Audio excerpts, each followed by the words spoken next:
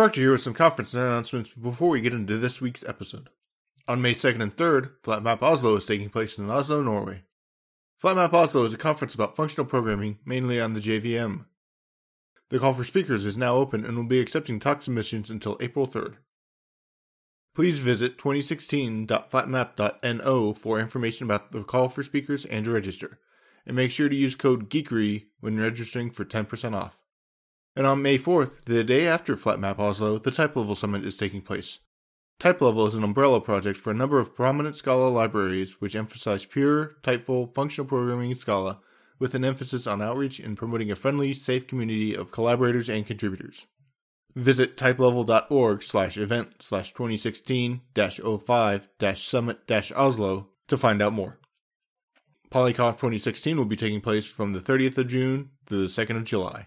Visit polyconf.com to keep updated with news as more details become available and to sign up for newsletter updates. And if you know of any other conferences around functional programming, email contact@functionalgeekery.com and I'll be happy to announce them. Lastly, if you're enjoying Functional Geekery, please help spread the word. If you would leave a rating and or review on iTunes or your favorite podcast directory, or even share your favorite episodes on social media, I need your help to spread the word about Functional Geekery. And if there are any guests or topics that you want to hear from or about, please reach out and email contact@functionalgeekery.com and I'll put them on my notes for future episode ideas. Thank you for listening and for all your support. Welcome to Functional Geekery. I am your host, Proctor, and this week with us we have Matthijs Vleisen. Matthijs, would you mind telling everyone a little bit about yourself? Well, at this age, I feel like a little dinosaur because I've been around forever. Let me retract that word. I fell in love with parentheses in 1984. I joined Dan Friedman at Indiana, and at the time he was called the Lisp Man, but we were really doing Scheme 84 at the time, and it opened my eyes, a completely new universe. I have been working on languages with parentheses ever since. I wrote a few books with my advisor back then on parentheses. We call them the little schemer now, the seasoned schemer. I have written books on parentheses with my students, with my PhD students, how to design programs. And most recently, I released a book with 8 freshmen called Realm of Racket. So I've been all over the parenthesized world. I've been all over the functional world. I've done my part of exploring Haskell and ML a little bit. I thought about types for a long time. I'm a researcher a little bit, but I'm also mostly see myself as the person who provides the envelope around the Racket community these days. Matthew Flatt at Utah is, of course, our Mr. Racket. And then we have Robbie Findler in Chicago as the Dr. Racket. And various other people like Jay McCarthy and Sam Toppen-Hofstadt, who is running Type Racket. So there are lots of people around in this world. We have about 25 committers who commit on a very regular basis. We have another 70 to 80 who have committed on occasion. And I see myself in the role as somebody who shepherds this process and adds new people, adds new ideas, and on occasion executes some of those. So that's my short version of my history and where I stand these days as the grandfather of Racket.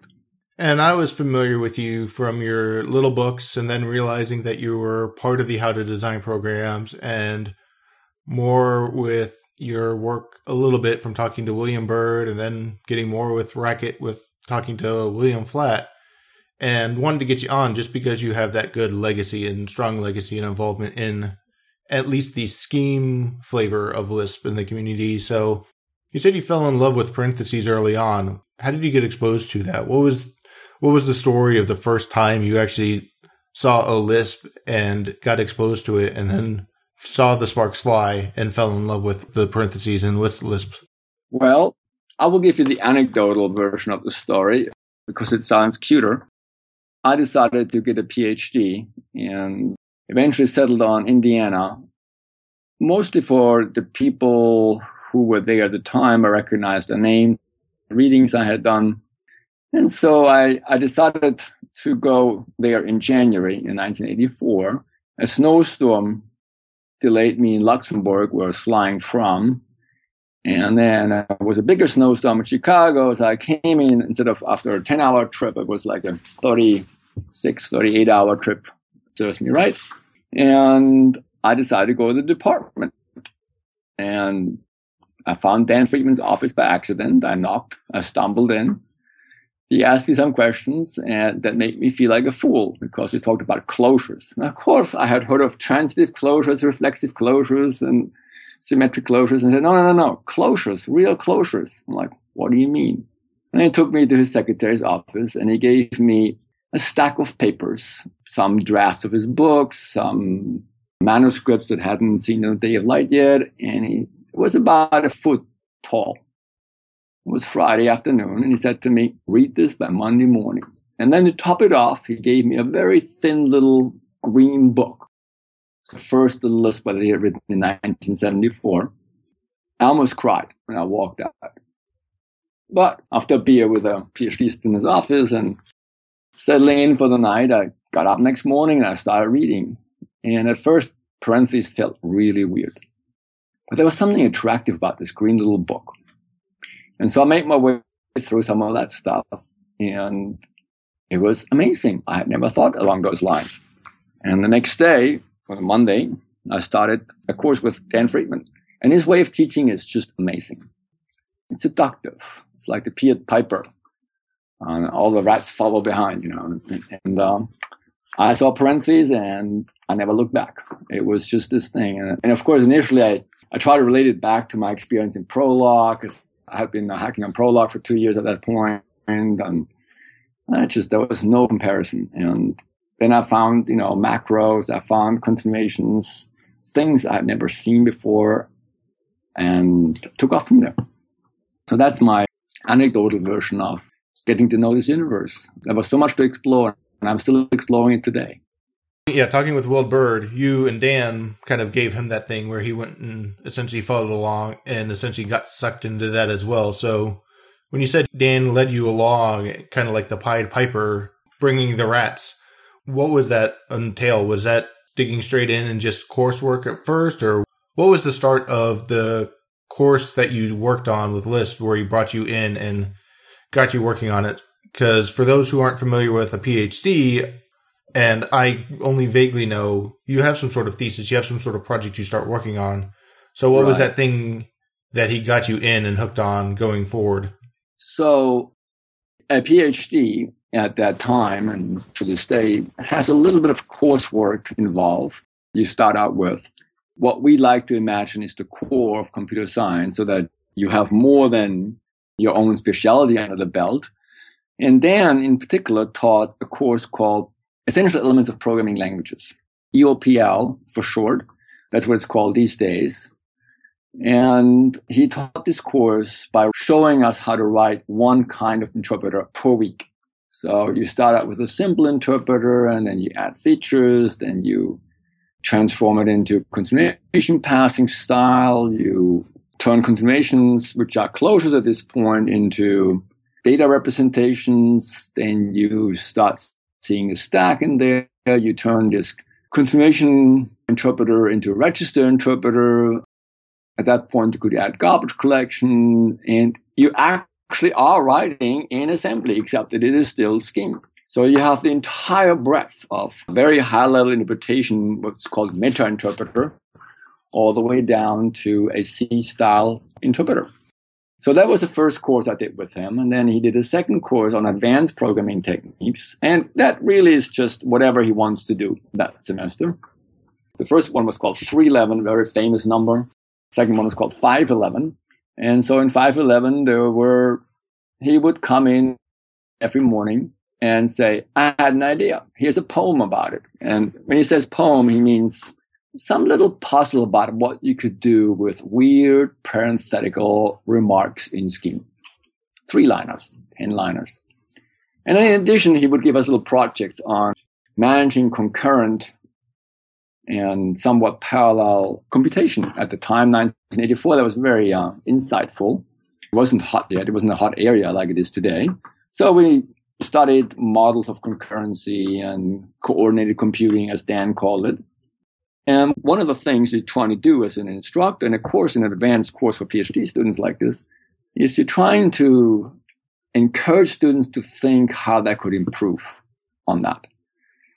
And so one of the patterns that occurred over and over again in this course was the idea that continuations played a central role in shifting the locus of control from one place to another, and at the same time coordinating how these computations work together. And we mimicked, of course, continuations with first-class control, what is called call CC, or call with current continuation, a very powerful feature. And I recognized there were certain patterns we played with this, and I abstracted it out. I created a new language construct called delimited continuation. I had a delimiter that would give me much finer control over this. I baked it into my version of Scheme 84 and worked with that. And that turned out to be one of the first ideas for sharing with the world how you could do things very differently.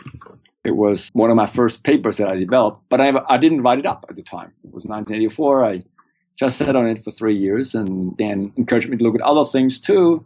And as you graduate from a course like this, you then start talking to your advisor what you could do. And so we played with various things, and I ended up with a quite theoretical topic, but still involved with understanding what Scheme, Lisp, languages like that had to offer to the world that wasn't in other languages.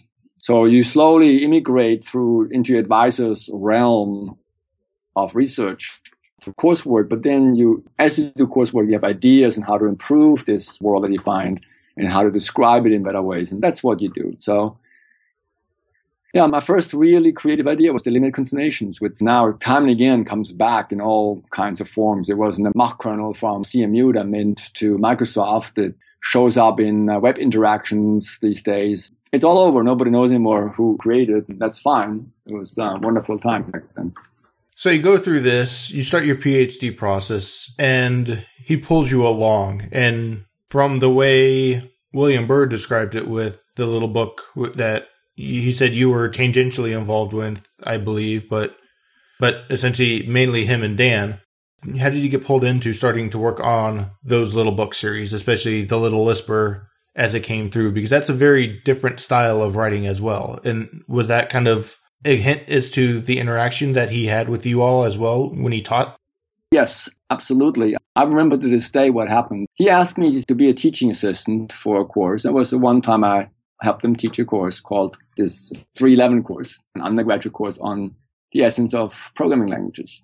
And as I was grading students' projects, I realized that they failed to understand the difference between an S expression and what the S expression actually represents.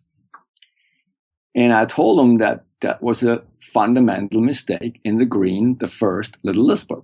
And he asked me to attend the course and sit in, and I was sitting in for the first 2 weeks, for 3 weeks, and we were announcing how students were doing with their homework rates, and it wasn't too hot.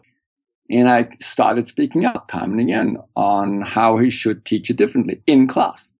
And after the third or fourth of those attempts to improve on his wonderful lecturing style, he took me by the arm and brought me back to the secretary's office and said, "Nancy, why don't you print the current draft of The Little Lisper for Matthias?" He handed it to me and he said, "Go away, improve it, and don't come back until you've improved it." So he basically threw me out as teaching assistant. And I sat down, looked at the book, and one of my roommates found out he was a PhD, and he was a PhD student in mathematics, and he got angry. Why would you want to write a book as a PhD student? Just get your thesis done. But I had so much fun looking at Dan's prose and how Dan had shaped minds with this book for 10 years.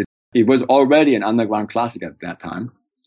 I said, if I can improve a little bit on that, that'd be so great. So I studied that, and I very carefully started changing what the text did, turn it more into a conversational style than it already was, but also brought in these ideas on how to program in Scheme with what we now call an algebraic data type construction, which Dan had not done before. And using this approach was actually my very first insight, which I used 10 years later, and on how to construct programs very systematically.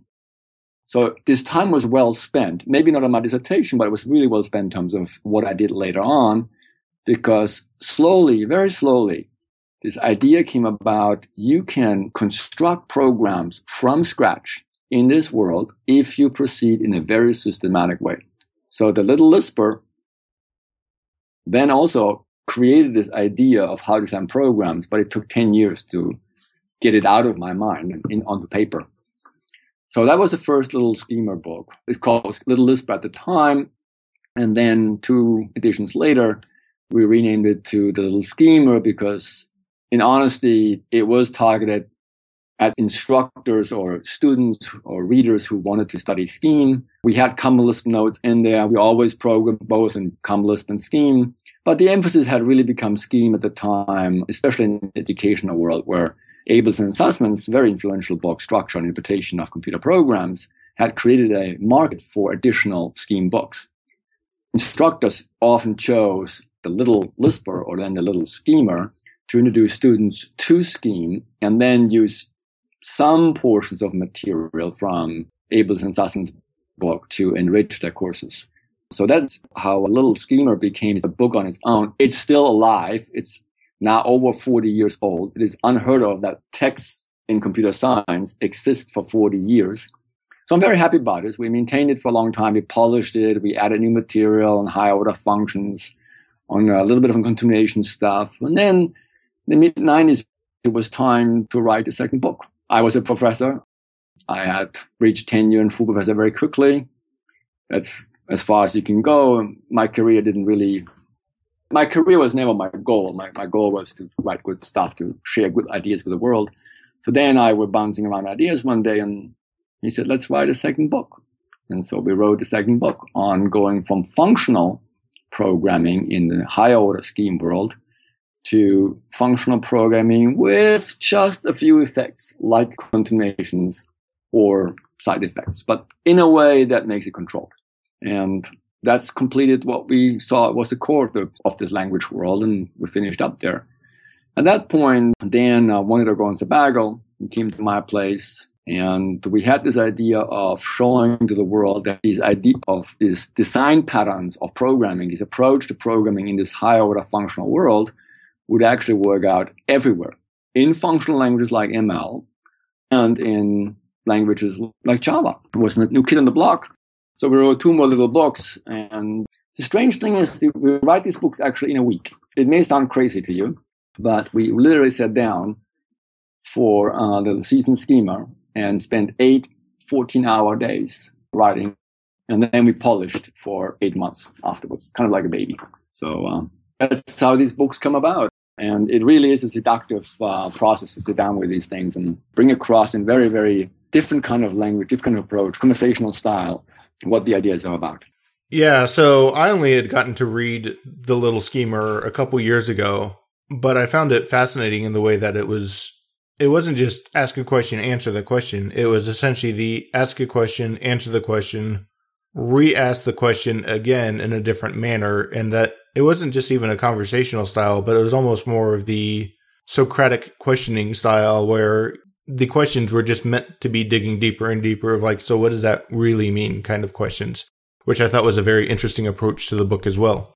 Yes, it is a mix of Socratic style of teaching, which both Dan and I use in our classrooms. Even for a freshman course with 200 students, I use a Socratic approach, and I can call many, many students, certainly more than close to maturity, by name. And the book, in a way, reflects how we imagine a small group of students with a professor or a guide could explore questions in depth in this Socratic manner. As I said before, it is a wonderful approach to teaching. It is a wonderful approach to writing things down because it forces you to think very differently, and it forces you to articulate ideas in a very different way from an ordinary textbook.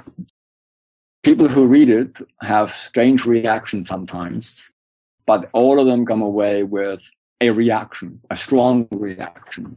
And that is to me fascinating. It's 30 years after I wrote the first version of The Little Lisper 2. I still get people to stop me at conferences and at meetings. Like I was a strange loop in St. Louis. I'm going to Closure West as a keynote speaker in a few weeks, and I'm sure somebody else will tell me once again how strong they reacted to these little books and this interactive style, Socratic style of teaching and reading and writing. So yeah, I agree with you. It's a wonderful thing, and I'm very happy that Dan Friedman continued writing these books. First, he wrote a little book with Will Bird, and just recently he completed a little recently a book with one of my former PhD students, Carl Eastland, who is now working for a company on Wall Street. Yeah, this is a good tradition, and I hope that people will continue exploring topics in depth with this Socratic approach. So then you mentioned you moved on to writing how to design programs as part of your new way of getting out some of those ideas that have been stewing in your head. Where did that go through, and where did that fit with your tenure of your career going through? And what were you working on at that point that prompted you to actually sit down, write a different style book with a new set that, from what I can tell, is supposed to be the new refresh of trying to get structured interpretation of computer programs and fill in some of those gaps that people have found after working on against that book and making it a new refresh intro course of software development? How did that progression come about from finally getting those ideas kind of in your head as you were doing the little schemer to actually going and developing that book? Yeah. So after 5 years, Rice gave me, as I said, a full professorship, which is, as far as professors go, as much as you want to achieve. Any so-called promotion beyond that is actually demotion. They were looking for somebody to take over the introductory course and teach structure and interpretation to 50, 60 freshmen. That's how big Rice's generation of freshmen was in computer science. And I said, I'm interested. I wrote those books, and I'd like to see how it works in the classroom. Now, at the time, Rice was one of the 3 strongest universities in the country in terms of incoming student groups. And I realized some things. Students didn't actually get how to write programs well. They could write fascinating programs, but by tinkering and trying things out and not knowing why they had come up with some idea, and not being able to repeat this process. So I struggled with this for a couple of years. I went on a sabbatical at Carnegie Mellon, and I watched Bob Harper, a professor in types and ML-like programming languages, teach a very similar course with exactly the same interactions with students and the same problems coming about. So when I returned, I said, I need to change my approach to this whole thing. I need to figure out what we want to do in our first course. In a sense, how to design programs is not at all filling in the gaps in structure and interpretation. It is a counterpole to this approach. We have 3 approaches to freshmen. The first one is teach them some syntax of the most current teenage heartbreak programming language, Python at the moment, and basically do programs like way back when we were taught, which sometimes means 1970s. And the approach really is not much more than tinker, run the program at the REPL, or run the program in a Unix shell and type some stuff in, and hallelujah, it works, and great, the assignment is done.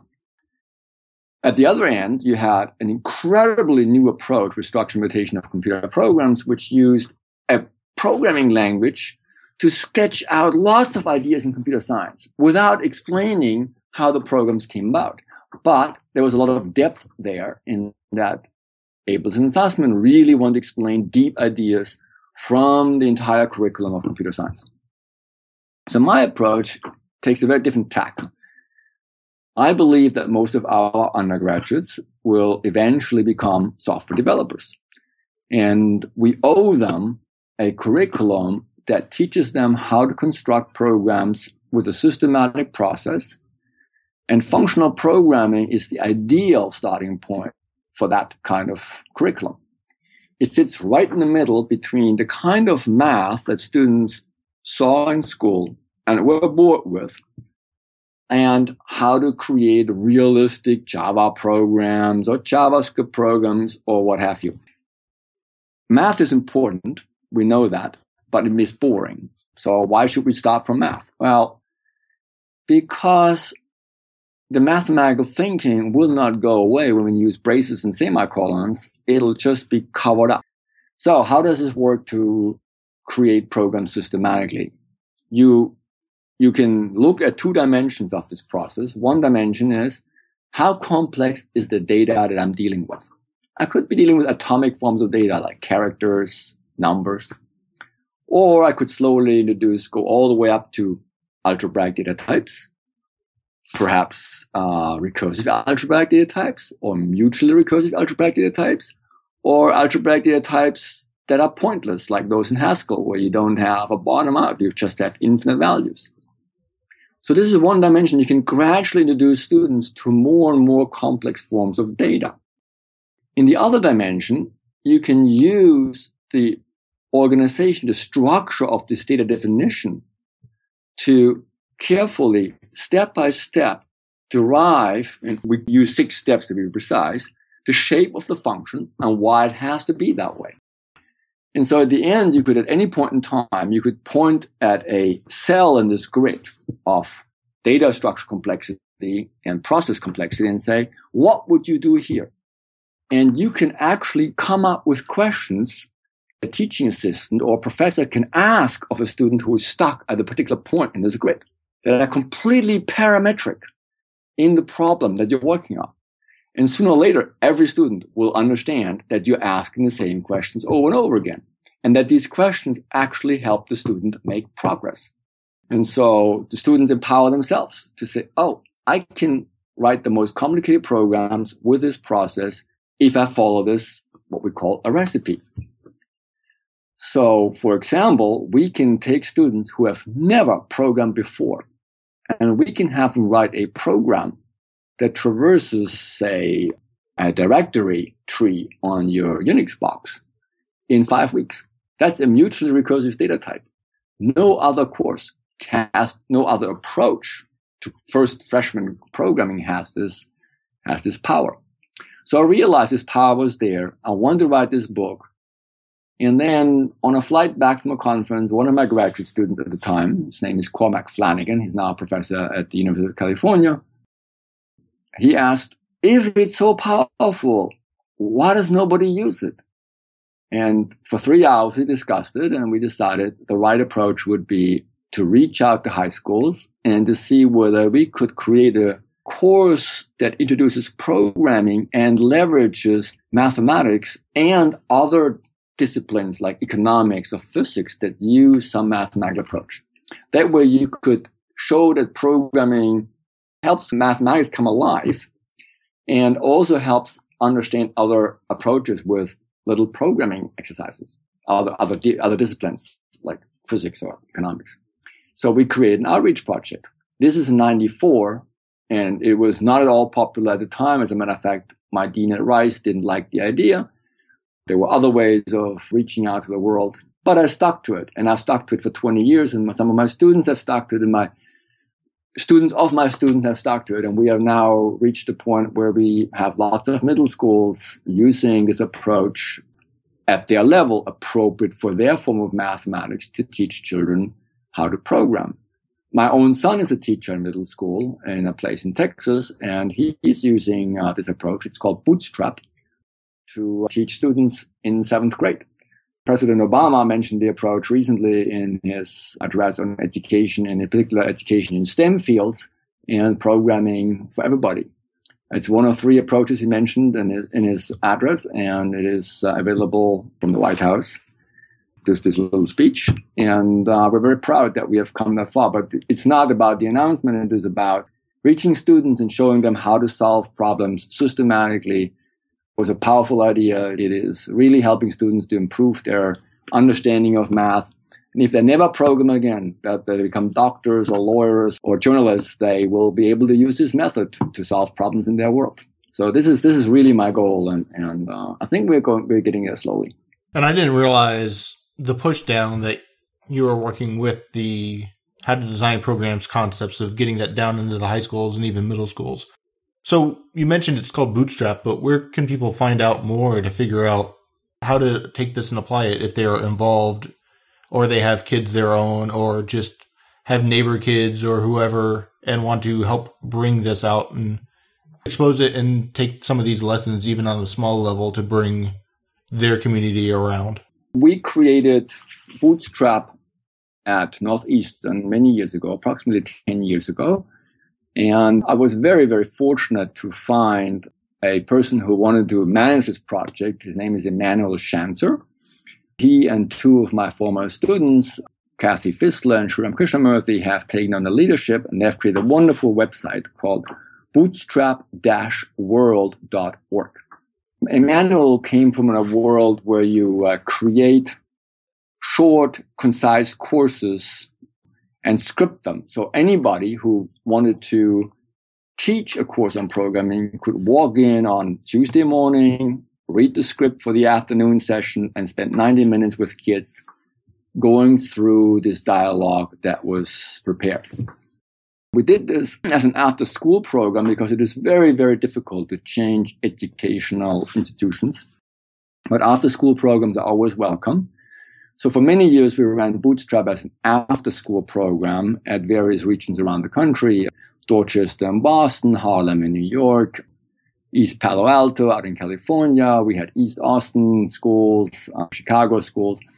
So we taught it after-school programs, and after-school programs need this support. So we would have a script, we would have a curriculum, 9 weeks, those 9 lessons, and kids can write their own little video game of a little man jumping through hoops and catching balls or things like whatever the kids wanted to do. And only recently, I want to say last 3 or 4 years, we've been able to reach teachers directly, because what teachers, especially math teachers, noticed is that the kids who had gone through after-school Bootstrap were significantly better in the math courses when they returned. Kids who had failed the Massachusetts 6th grade test would come back and achieve good grades. They had understood algebraic expressions, variable expressions, functions, and all by never being told you're doing math. They thought they were writing code to produce video games. But of course, you and I know functional programming is basically mathematics. Especially at that level, it's just algebra.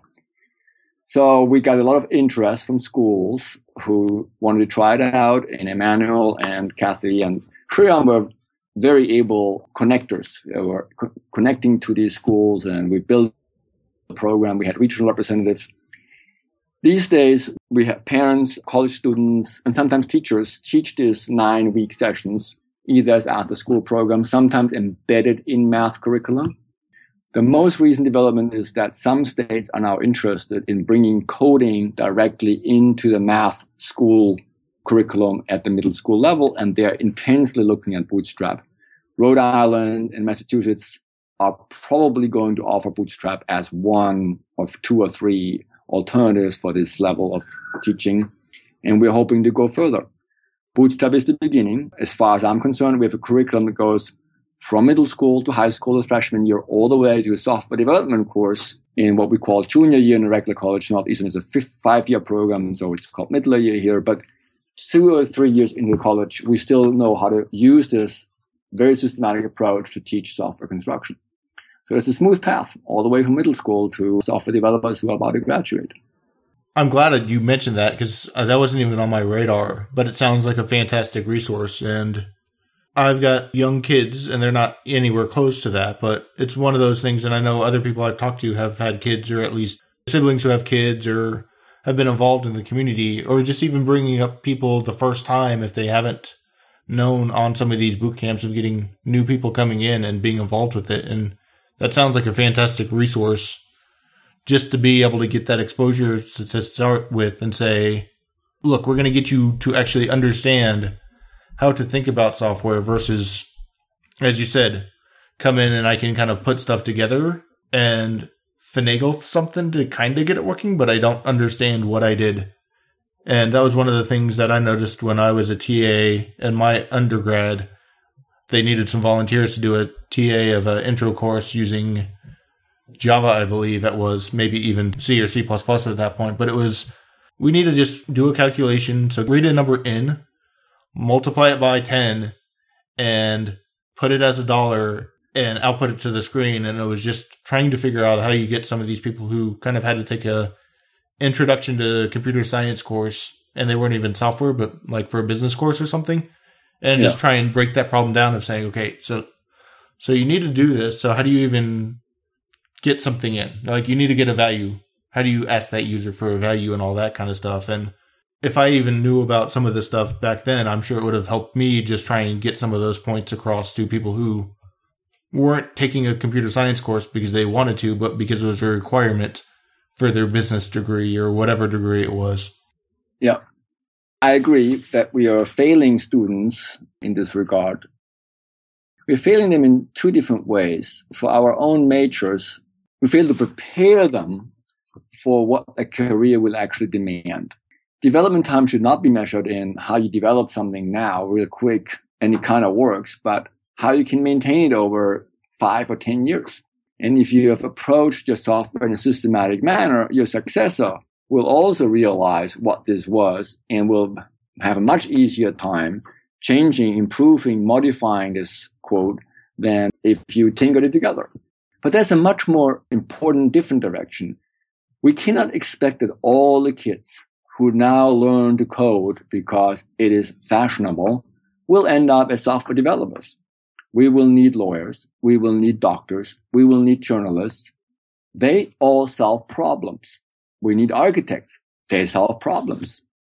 It would be wonderful if computer science explicitly, and not just implicitly, explicitly showed freshman students or students in a first course how our world allows them to view problem solving as a very systematic process.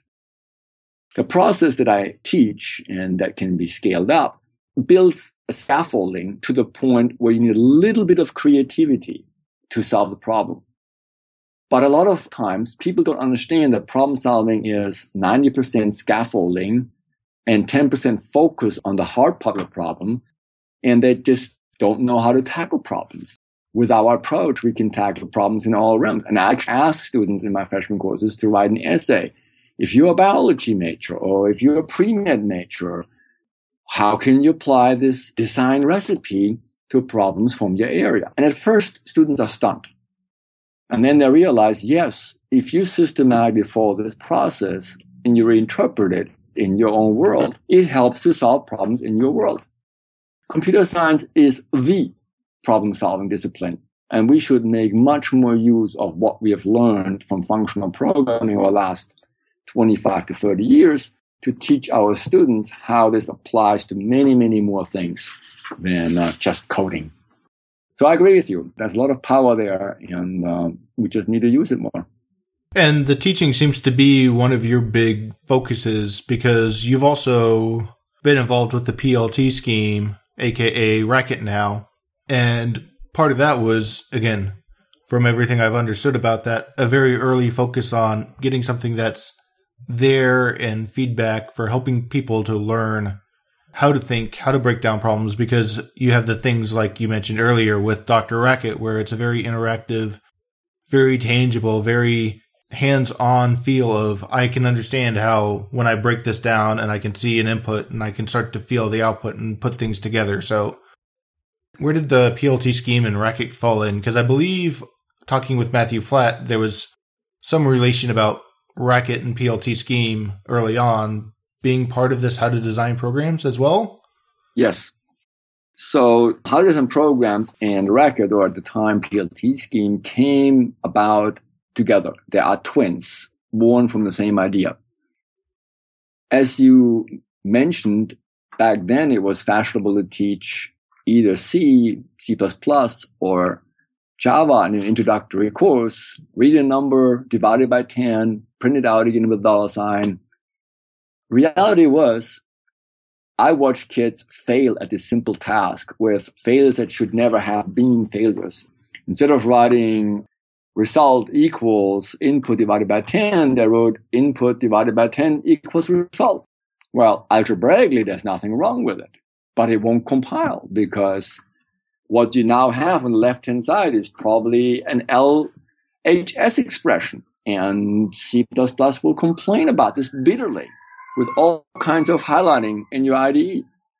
So I realized very early on that in addition to a text and a scheme system for programming, I really needed an interactive medium where students would get feedback that was appropriate for their understanding of the design process.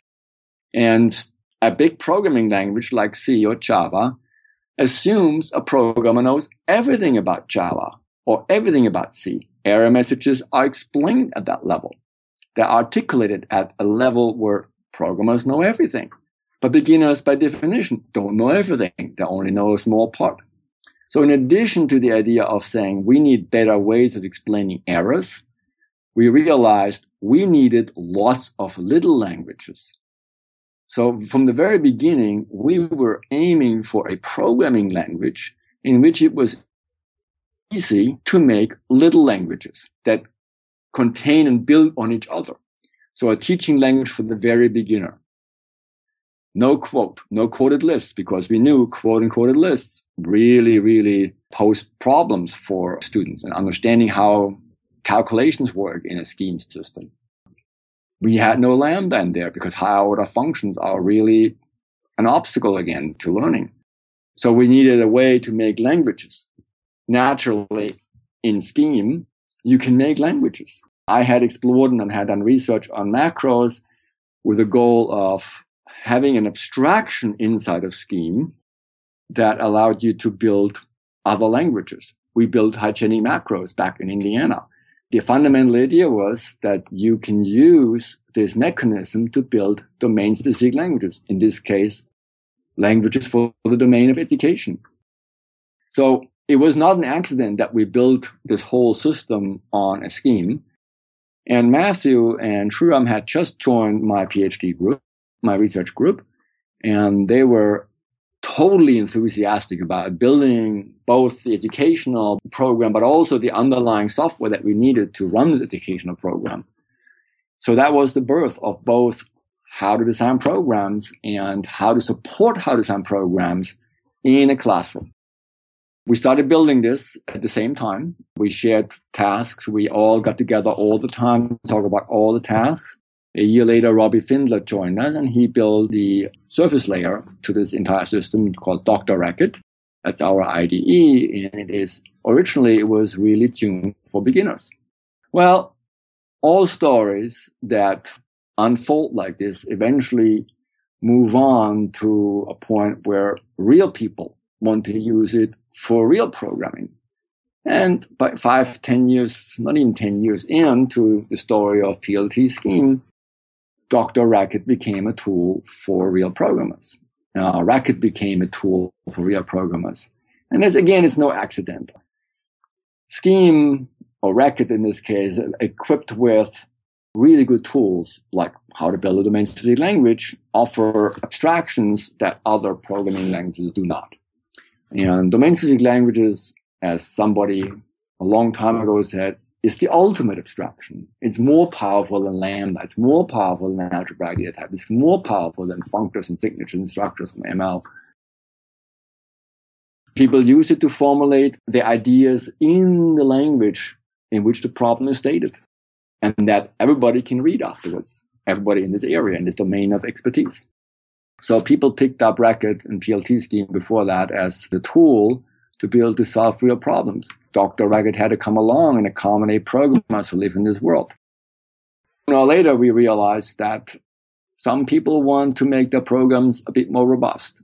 When I say robust, I mean they want to open a file or a module and see what previous programmers, what the creators of this module had in mind when they created it. You and I know that types are one tool of bringing across what was in my mind when I wrote down an algebraic data type or a function that works on an algebraic data type. In plain Scheme, in plain Racket, in plain Lisp or Clojure, you have no means other than comments to write that down. Now, I'm a disciplined programmer. I write it down all the time. Every file starts with, this module deals with data foo, and foo is one off.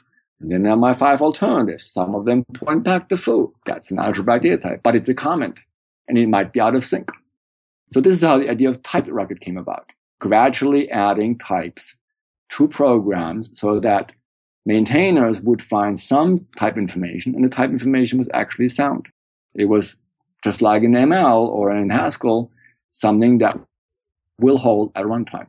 So you see how one thing led to another. Yes, it was born. How to design programs and PLT scheme were twins at birth, and they're still together. They've grown up. One is more education-faced. The other one is much more professional-facing, professional programmer-facing. And both have grown up in different directions.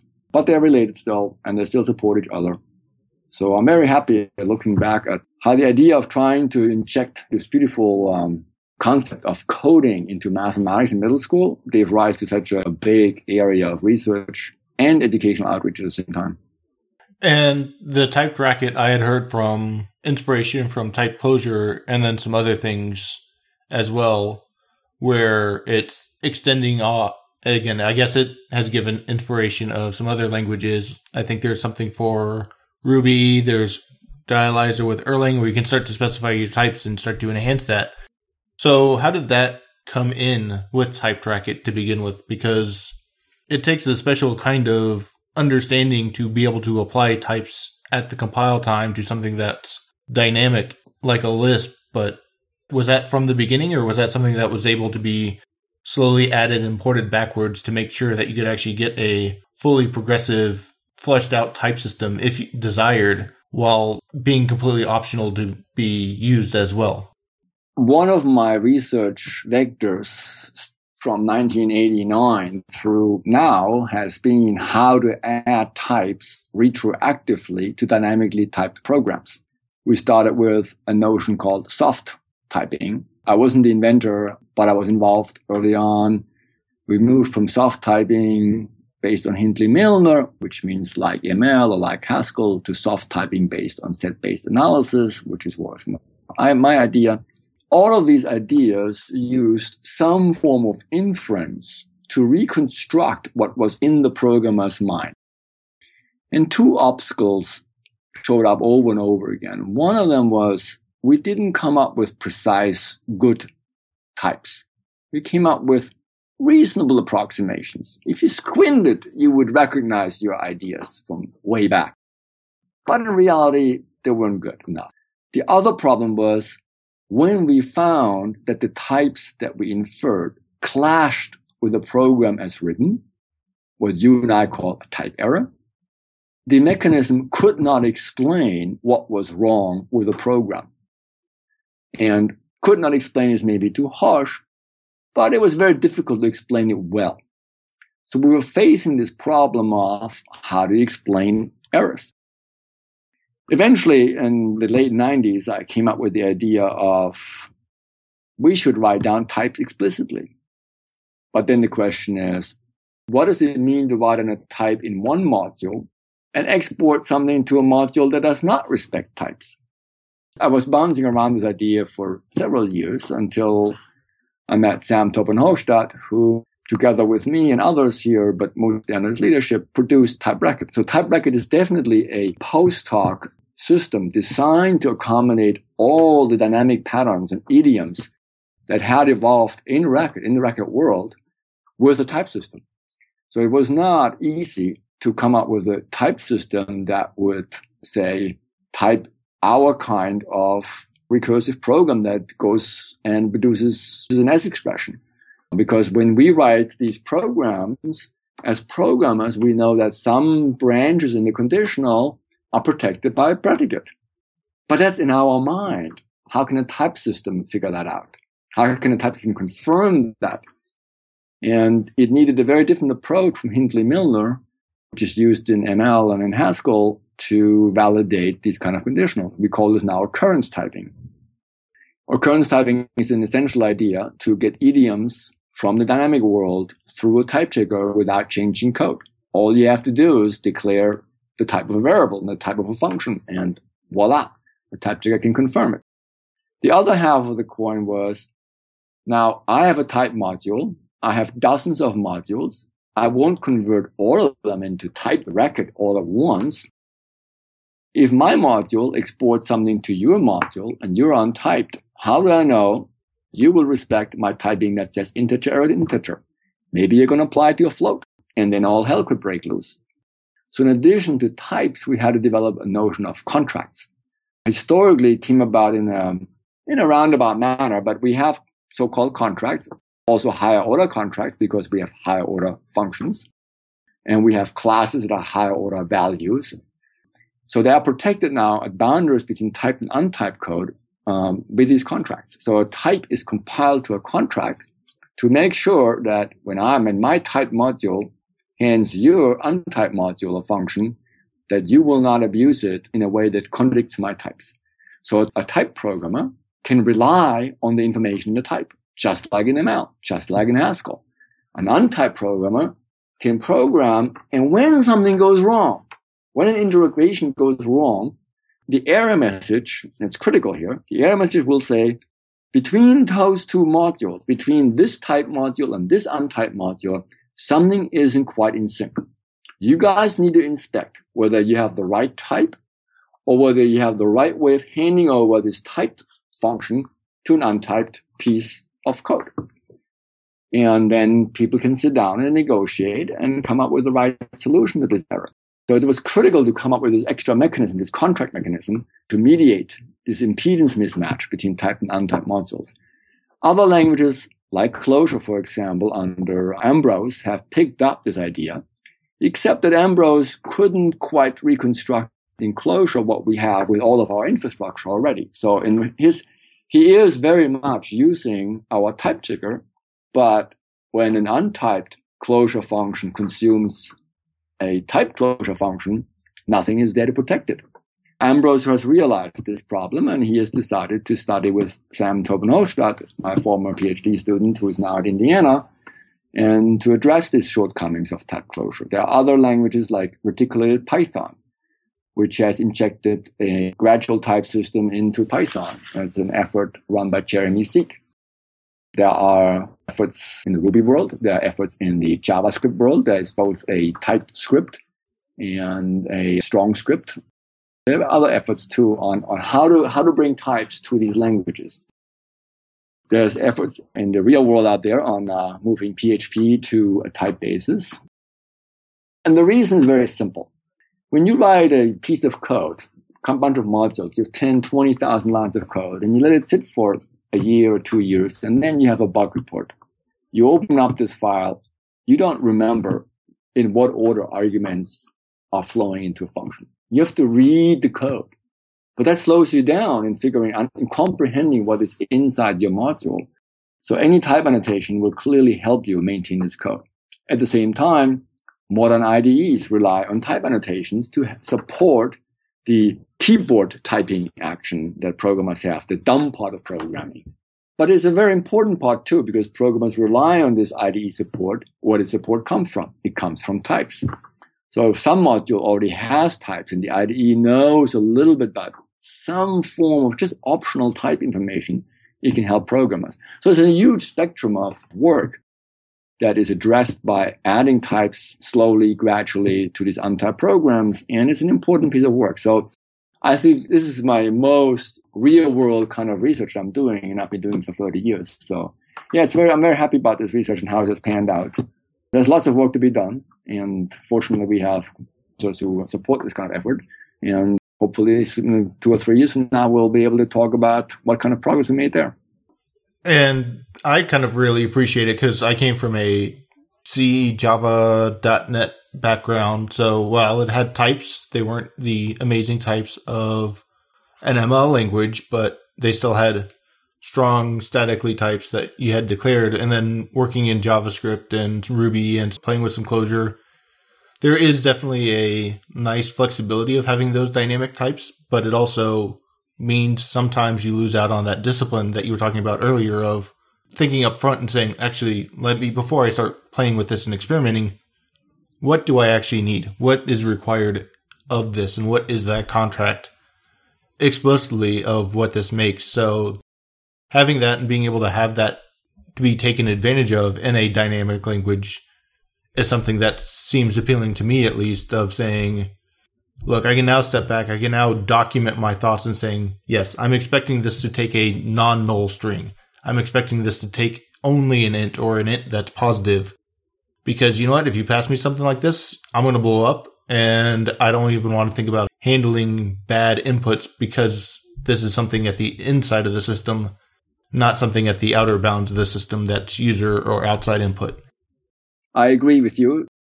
We need these kind of things. And in some ways, that's really it's still new research and lots of new work, and TypeRacket really needs a lot of help. So yeah, we keep pushing on this. So we've covered a lot and stuff I haven't even thought about, but is there anything that we haven't covered that you think we're missing out that we should let people know about? Is there anything that's coming up on your radar that you're making a push for? It sounds like you're going in and still driving the TypeRacket and a lot of Racket progression, but what haven't we covered that you think people should know about, or at least what's on your radar of things? An active researcher like me has lots of projects going on. But I think we've covered so much ground that I will let your readers recover from this for a while, your listeners. I will say, and you said I could end here with a little call for action. I will say that it is always helpful if outsiders, new, fresh eyes, look at things. And if any of your listeners has any interest in exploring a very different kind of functional programming language, I would love to invite them to look at TypeRacket, to play with TypeRacket and see how it plays without type sometimes, or how the combination of TypeRacket and syntactic extensions work. It's a completely different world from what they probably know. And any fresh eyes who look at this and explore it and stretch it and bend it and maybe break it would be wonderful, because researchers need this kind of feedback from people who use language in the real world. Racket has lots of people using it. We have hundreds of downloads a day. We have reached the 1 million unique download milestone a long time ago. But TypeRacket clearly needs this extra push from the outside. So if your listeners are interested in a new world of programming, take TypeRacket for a spin. Take it out there and see what it does for you. And what's the best way for them to track that down? Just go to the Racket site and look into TypeRacket? Racketlang.org. You download the bundle and everything comes with it. All batteries included. More batteries than you could possibly imagine. That sounds fantastic. So where can people find and follow online with what's going on with you? Is the best place just your site on the Northeastern University page? Yes, just basically Google my first name and you will find my site at Northeastern, where I try to at least post my research results. Once a year, we do a RacketCon. Typically, we co-locate with Strangeloop in St. Louis. I think it's a September event. I don't have the exact dates in mind right now. But we are co-located with Strangeloop, and the best way is to watch the videos there, just to see what kind of things happen in the Racket world. So this is, again, at the Racket Lang site. There is a bunch of videos. There's pointers to various materials that we write and produce. Personally, I'm not a good at social networks and the new media. So don't follow me on Twitter. I don't have any. Don't follow me on Facebook. I refuse it. I don't do Google Plus more than once a decade. But everybody else in my world does so. And if you follow those people, you'll find out what I'm up to, because I work with everybody who's ever been close to me. And I continue working with those people for many years to come.